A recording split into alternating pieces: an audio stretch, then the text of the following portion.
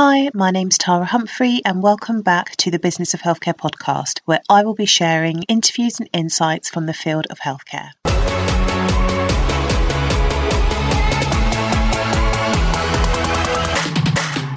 The Business of Healthcare podcast is brought to you by THC Primary Care, where we provide operations and project management to primary care networks.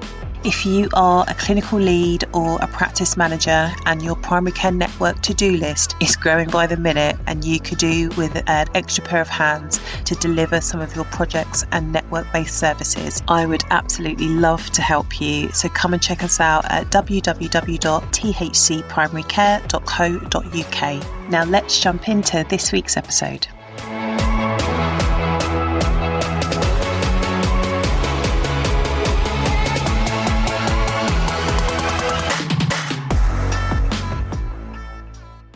Hi, and welcome back to the Business of Healthcare podcast. I hope you guys are doing well.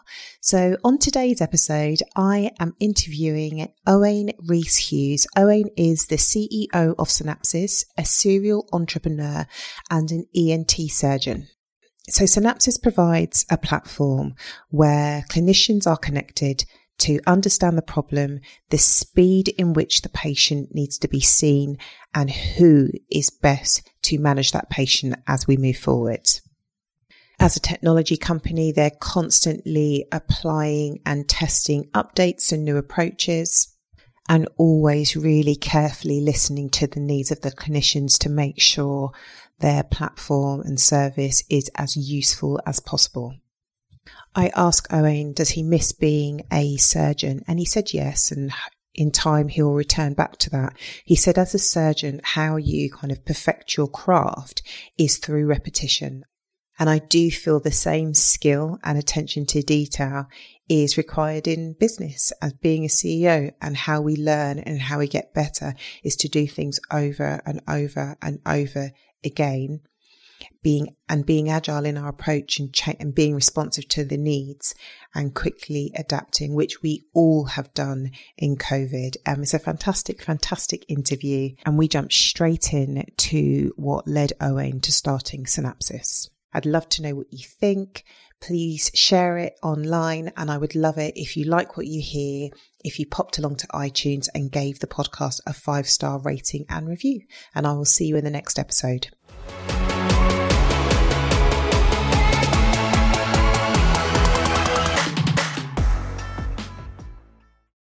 Hi, Owain. Thank you so much for joining me on the Business of Healthcare podcast. It'd be really nice if you could introduce yourself to our listeners, your background and what has led you to Synapsys. Really, one of the things that struck me as I was doing my higher surgical training in ENT was that there was a massive gap between primary and secondary care. And really that gap wasn't serving anybody. It caused delays to patient getting the right treatment. GPs were often left isolated, not knowing what to do. And often, we would see patients in our clinics that probably could have been dealt with in the community. So that's really what drove me to start Synapsys, which really tries to improve the communication between primary and secondary care and other different parts of the health system. How big is Synapsys today? So today we're growing all the time. So we're about 15 people now in total. What is that 15 people made up of? What are the roles you've got within your organisation?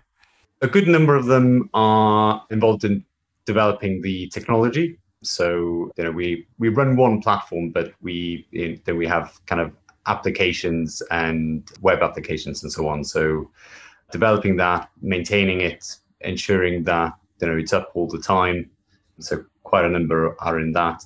And then the rest of the people in our team are really talking to, our users, our customers and prospective customers, understanding their problems and how we can help.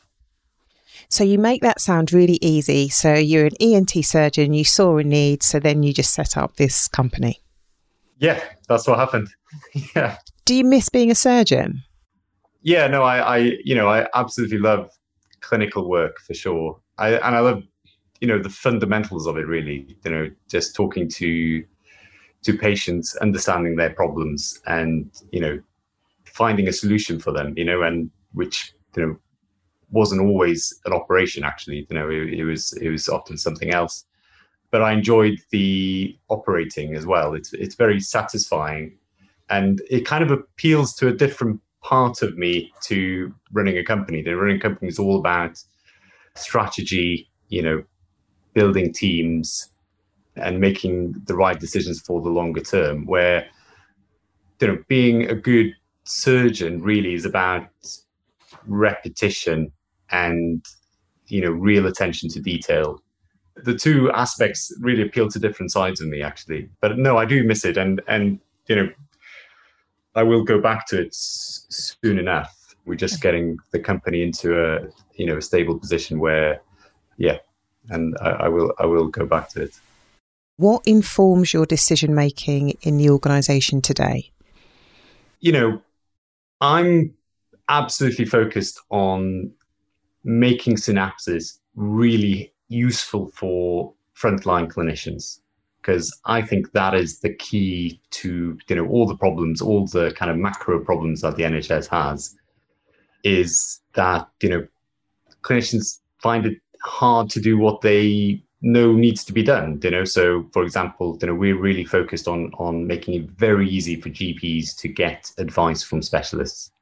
And, we know that they're time pressured, and, so we're really focused on what we can do to make that better. And, we pay a huge amount of attention to detail to that. For example, it determines what systems we need to integrate with. So, we need to integrate with the systems that they're using already. How do we get the information back into those systems? What information do we display to the GP, while they're waiting to be connected? So really that's the most important part.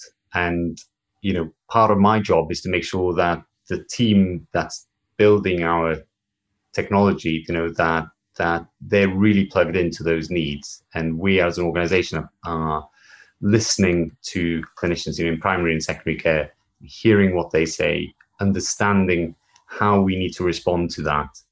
And and then we do it. So I think that's what drives my decision making. Absolutely that. So if I understand correctly, if I'm a GP or an advanced clinical practitioner and a patient comes to see me and I think they may need to be referred, instead of making the referral straight away and sending them off and then waiting, I would use the Synapsis app to say I want to connect with a certain specialist. Somebody, we would speak on the phone or we'd message each other online. I would describe the condition and then the specialist would advise me and I'd pass that on to the patient. Yeah, in essence, yes. So I guess if you were designing the health service, a lot of the normal ways of working wouldn't exist. So before Synapsis, it was the case that, if a GP wanted to get just advice on a patient, what could they do next? Or they just had a question about medication or whatever. If you go back, 5 years or so, the only way of doing that was to write a letter to the consultant and, for the patient to be seen in outpatient. And then, they would report back or they would get a letter back. Now, thankfully, the idea of joining up the health system and allowing better communication between primary and secondary care through, what's now called advice and guidance, people really see the value of that. Where when we started Synapsis, I was kind of explaining this concept to people and they were saying, well, we don't have time, or, once you've experienced that, the ability to, just connect with your colleagues, have a conversation, if it's something urgent, then it needs to be, over the phone or over video. It just needs to be there when you need it. Other things, are not that urgent, and provided you get a response within 24 hours or so, then that's fine, ideally within the same shift. But so it's about understanding what the problem is, how quickly do we need to address that, and who is the best person to provide that advice. And really that's what Synapsis does. So the GP has one place that they can say, this is the problem I'm dealing with at the moment with my patient. I need to speak to someone right now about it. And, Synapsis deals with that and connects them to, a specialist that is an expert in that particular problem. So if from a payment perspective, does the specialist get paid the same amount if that via consulting over the phone with a GP or another healthcare professional? Is it the same as if they would see that patient in their consultation room? That's a really interesting question. So, put you on the spot. Sorry. Yeah, no. It comes to the heart of it really, and in a problem, in the problem that Synapses is trying to solve, which is really to support primary care by giving them specialist advice when they need it, but also supporting specialist care, secondary care, so that they can better manage demand. And when we started talking to, acute medics, for example, in the hospital about Synapses, their initial reaction was, and I could see they were brilliant clinicians, and I could really see, but they were saying, well, we can see what the benefit is for GPs, but what is in it for us? And, we had to really listen to that and understand what is in it for them. And really what we understood from talking to them was actually what they value is to be able to control their workload. And that's what they've not been able to do before. And so they were just responding to things that were literally coming through their door. They would be called to A&E to see a patient, or, in their outpatients, they would see patients, and they had no control over that. And now they have become really our biggest advocates. So going from a situation where they were talking, what is in it for us? They can really see the value of being able to influence where and when patients are seen, and do it in a clinically safe way. So they can see that actually this way of working is saving them time. And so just to go back to kind of the payment question, if you think what that means, if it saves time for clinicians, it means that for a fixed budget, which is, the situation, this is how trusts are funded now. They have a fixed budget to manage a population. And what they want to do is to manage that population more efficiently. So to be able to make their highest acuity services, so the most expensive services, available to those patients who are going to benefit from it. And really Synapses allows them to do that. They can really direct patients to where there's capacity, or say, this patient doesn't have to come now, but let's schedule them into a same-day emergency care clinic tomorrow morning, for example. And by the way, let me organize the scan for them now, so that when they arrive, there's a plan in place. They can see the discussion that we've had, myself as a specialist and the GP, and there's a plan already there. So when the patient arrives, the scan's already booked, there's a plan there, and hopefully they'll be able to go home and everything will be able to manage easier. So in that situation, there's no tariff for the advice. They don't get a payment for the advice, but for their overall service, providing that advice, even, without a direct payment for it, saves them a huge amount of money and makes their whole system more efficient. Okay, so from the GP's perspective, so I understand that. So you've got your specialist saying, okay, I can control my workload. It's better, it's more efficient, and the patient gets seen when they need to be seen. If they need to be seen urgently, then we can advise that. So that is a benefit to the GP. Do GPs see that as a benefit? So there is more workload, even obviously the patients come first. So that's, we don't have to discuss that. But is the GP saying, this is fantastic because now I am doing the consultation with the patient in front of me, and now I'm doing advice and guidance, and that may be adding time. If we have to wait, if there has to be 24 hours for the specialist to come back, then the emphasis is on the GP to then communicate that back to the patient, which requires more time. Are all GPs saying, this is amazing, this is fantastic?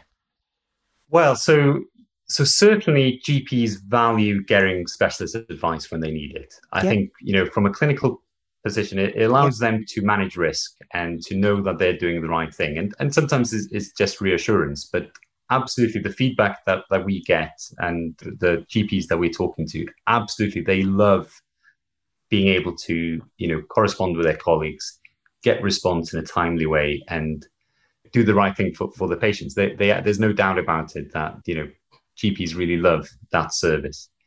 Having said that, one of the concerns that primary care has is that, sure, there is an element of patients not needing to get secondary care services because they've had advice, and the advice is, you can manage this in the community with X and Y. But that is work that needs to be done. And I think this is, what the system is now beginning to realize, is that actually, that work doesn't go away. Staying in the community doesn't equal no work. It means, more work for primary care often, So what we've developing in with the GPs in Norfolk is a model where that work is recognised with a payment. So this is something that's been developed by Norfolk Primary Care, and where there is, say now a payment for an outpatient appointment is, say £150 or so. If that's avoided, there is enough saving there to pay the general practice for that work of managing that patient in the community. Plus the system can make a saving. So I think this is the way that advice and guidance has to develop, is recognizing that, providing advice is the right thing to do. Managing patients in the right setting is the right thing to do. It saves, money for the system because patients are managed in a less expensive environment, but that isn't no work. And I think that is the really exciting bit, actually, where that extra work is recognized in a payment to primary care. I think that has to be the direction of travel. How did that come to light, and how did that get shaped, that arrangement where in simplicity terms, kind of money saved is reinvested, or that patient care needs to be invested in a different sort of way? How did that come to light? Because we all know that in all services, in all of the pathways, we have these conversations around, if patients are not managed here, then they're going to be managed here. Who is going to manage them, and how is it going to be funded and resourced appropriately? Well, so I think one of the biggest drivers is kind of entrenched problems. So we know now that waiting lists are longer than ever. So patients are waiting as long for specialist care as they have in decades, and soon enough it will be maybe as long as it's ever been. There's talk about that it's going to be as bad as it was in the early 90s. So faced with that, things have to be done differently. And in some specialities, there is just no scope to increase capacity. People are doing as much as they can to increase capacity, but if you don't have those specialists available, then there's a limit to what you can do. Yeah. And add into that social distancing, and we know there's a mountain of problems coming. So I think that's where it started, really, from a realization that things have to be done differently, and not in a kind of firefighting kind of way. It has to be done differently in a sustainable way. And really, so I can't claim, or we can't claim, any credit for the model or how the payment system is changing. So that came from primary care themselves. So our role in that is just facilitating the communication and making sure that the exchange of information works and the experience works. But we can't claim any credit for coming up with that model. Okay. Talking about COVID, how has COVID affected your service? So in a couple of ways, I think. So one is the reality for some specialists of having to shield and wanting, so really being driven by them wanting to continue to contribute and saying, I'm going to be at home for 3 months or whatever, but I want to keep working, or I want to be helping my colleagues. And that really has driven, kind of innovative ways of thinking, and thinking, actually, yes, why don't we provide palliative care services, for example? Why don't we do that using, colleagues that are having to be at home? Also, the imperative really to keep patients outside of hospital. It was kind of an economic argument, if you like, this idea that, if we're able to keep patients out, ultimately it will save money for the system. And with COVID, what we saw was absolutely that the hospital specialists were really driving and saying, we need to use synapses more and more, because this is a way that we can safely keep patients outside of hospital, because there's only so many patients we can see now. And, we have to support our colleagues in the community. And there was real concern, about the burden and the decisions that would have to be made in the community around, which patients could be transferred to the COVID unit, and, concerns around end of life decisions and so on. So that really brought everybody's focus on, how can we extend the reach of specialist care into the community in a way that's scalable, in the way that, not just GPs, by the way, but paramedics can be supported, mental health teams in the community can be supported. So really, in quite a remarkable way, COVID really focused minds on that. And it's just continued, actually. So people, have seen the value of that, and just said, actually, there's more and more that we can do like this. So in that sense, COVID has really been a driver. And also they just saw the speed at which things can change and be configured. I think that's the other thing. So thinking about that, how far in advance do you plan when times are quite uncertain? Well, that's a really good question. So, I spoke earlier about making good decisions for the long term. And really, that's the most important thing in running a business, really, is to make good. And if you're running a technology business, you have to make good decisions. And we have done that. And that has really put us in good stead. So, and what I mean by that is we've built a system that's very configurable. So it can operate at a big scale, and it can serve lots of different scenarios. So, and that took years of investment on our part to build that. But when it was called upon, during COVID, we were able to respond extremely quickly. So, yeah, in terms of planning, I guess you have to get the right foundations, so the fundamentals right. But you have to be very agile. And, I think the biggest thing for us in our journey is to listen to what people want and respond to that. And, making good decisions at the beginning helps you to do that. But it's also an attitude. You have to, because with COVID, nobody knew at the beginning what the correct answers were. So everybody was, talking and learning and understanding how things had to be configured. And our role in that was to listen and to help and to respond. Have you ever made any bad decisions? Because you talk about making good decisions, but sometimes you don't know. Like we can all think it's good, but it may turn out to be a mistake. Yeah, so for sure, in our way of developing technology, for example, we factor those things in. So we have an agile approach to working. So we deploy and test very rapidly. So this is something that, when we started working with our customers, they were not expecting, I think. So they were like, when are you releasing the new version? And I'm like, well, since we spoke yesterday, we've released 10 versions, so we just deploy all the time and we test all the time. And so it's just the speed of iteration is so quick.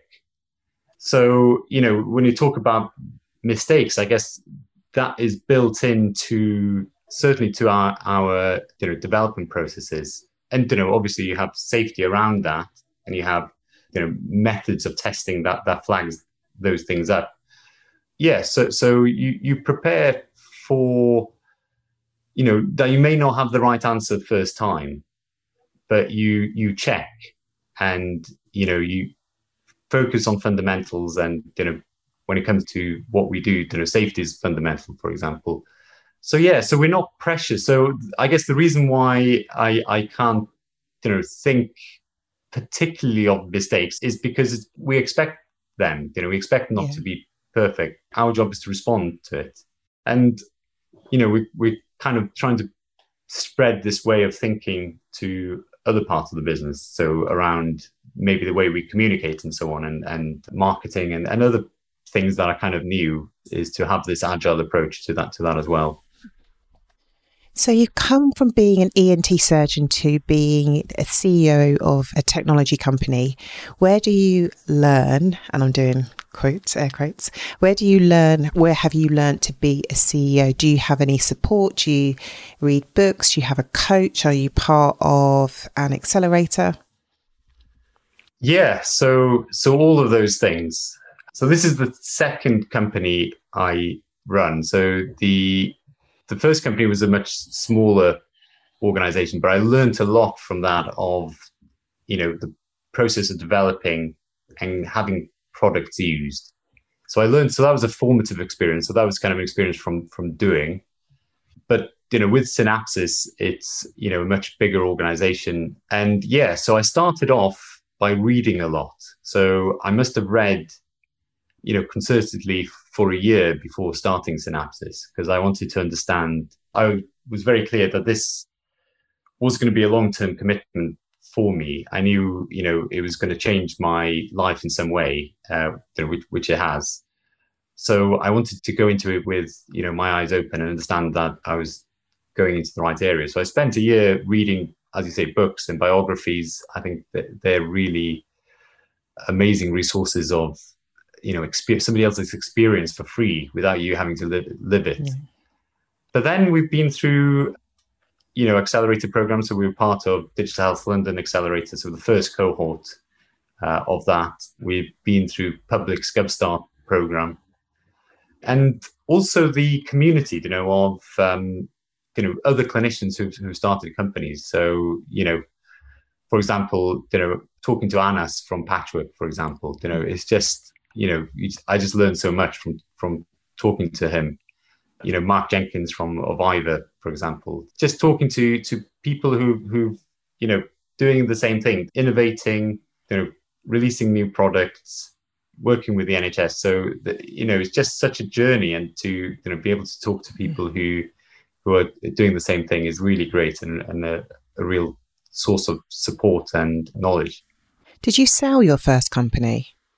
We kind of started it, three of us, and I sold to the other two, basically, and they carried on a company on the back of that. So yeah, so that was a point in my life where I was kind of not prepared to leave my clinical career. So and it fulfilled all the objectives that I had, in that we had a product that was used by clinicians all over the world, and clinicians that I really respected. And, we had a write-up in the Boston Globe, for example. So it fulfilled all the objectives that I had at the beginning. So whenever I start a project, I always say, this is my objective. And for that, my objective was to build a product that would be used by people I respected. And we absolutely achieved that. And at that point, I couldn't commit full time to developing that. So, my part of the company was acquired. Do you see yourself setting up like multiple businesses? Definitely not right now. Okay. You're a bit busy. I definitely see myself starting another company. Yeah. But I am 100% focused on making Synapse. Of course. Serving our customers right now. And I can see that for certainly the next several years. What is it about business that you love? I like the idea of imagining a better future. So imagining how things could work, and, through focus and persistence and working with, talented people, realizing that.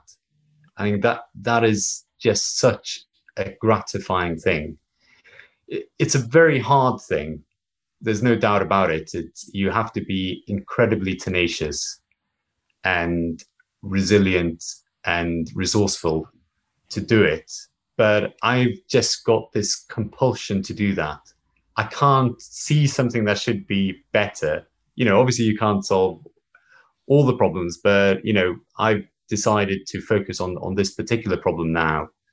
And once I see it and convince myself, it's an important problem to solve and I need to do it, then I just have to do it. And all the effort is worth it. As I say, when clinicians that I respect now, a consultant pediatrician or, a dermatologist or an acute medic, or using synapses and saying, or GPs as well, and saying, this is helping me do my job better, or it's saving me time, or, it's patients are benefiting from it. That is absolutely worth it. It sounds really corny to say it, and I'm hearing myself say it, but it's just the truth. It's absolutely gratifying, and it just makes it worth it. Thank you so much. Thank you. I really, really do appreciate your time. I know that you're really busy. If people want to find out more about Synapsis, where can they find you? Yeah, so they can find us on our website, so www.synapsis.org. They can follow us on Twitter, MySynapsis, and they can find us on LinkedIn. So, yeah, they can email us as well if they want to. hello@synapsis.org. Cool. Thank you so much. Great. Thank you. Thank you so much for joining us. And if you like what you hear, it would be great if you could give us a shout out on social media. You can find me on Twitter @THC Primary Care, on Instagram again @THC Primary Care, or on LinkedIn, just look for Tara Humphrey. And if you really like it, it would be great if you left us an iTunes 5-star rating and review. And I will see you in the next episode.